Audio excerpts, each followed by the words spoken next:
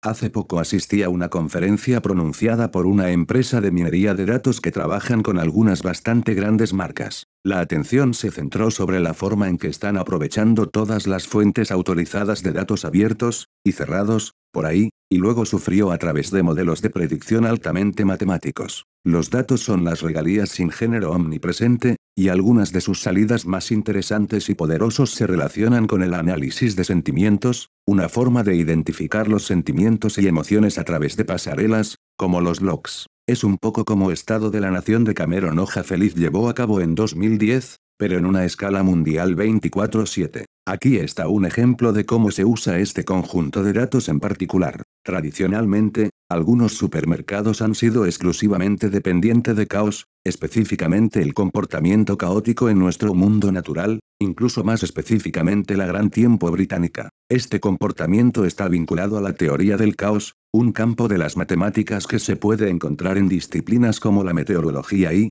más convenientemente, sociología. Ahora todos sabemos que las previsiones meteorológicas chupan 67,7825% de las veces. Los datos meteorológicos es terriblemente impredecible y poco fiable, y sin embargo, desde hace años los supermercados han utilizado esta metodología dedo en el viento en un intento de romper esta ecuación. Embutidos, hamburguesas más bollos x3 condimentos. Todos los intentos anteriores han llegado con la misma respuesta: residuos. Pero el caos social presenta ahora una nueva capa, mucho más preciso. Así, por ejemplo, mediante el control de las tendencias y las palabras clave en Twitter u otras plataformas, junto con la información de etiquetas geográficas, los supermercados tienen ahora una fuente suplementaria más rica de los datos clave que ayuda al punto de necesidad, tanto en la oferta y la demanda. Una respuesta adaptada personalizada tanto para el proveedor y el consumidor. Lo que me sorprende es que aunque algunas organizaciones se están volviendo tan dependientes de esta gran cantidad de datos más sublibres premium,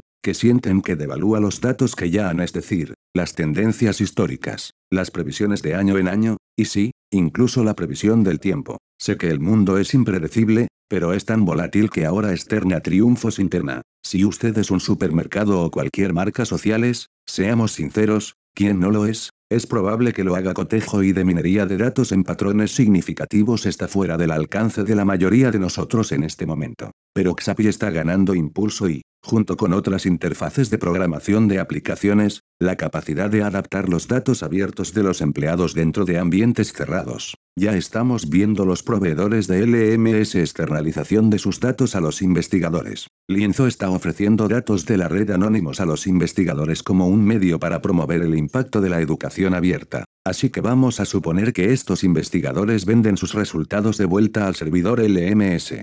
Reforzar o disminuir XAPI, los datos sea tan poderoso que dicta y reescribe los objetivos de negocio en una escala rápidamente iterativa y sin precedentes. En un futuro no muy lejano, la predicción de tendencias antes de que ocurran estará dentro del alcance de los anunciantes y las empresas de venta. La topología es uno de los principales ingredientes de I+D para que la salsa secreta. La pretensión es que policía predictivo es el nuevo término fuerza y la tarea que va a reemplazar a su predecesor aprendizaje. Estamos, yo de los robots, vamos a operar como meteorólogos, evaluar dónde se dirige la corriente en chorro sentimiento 67,7825% de probabilidades. Y esa es la previsión de dónde se encuentre.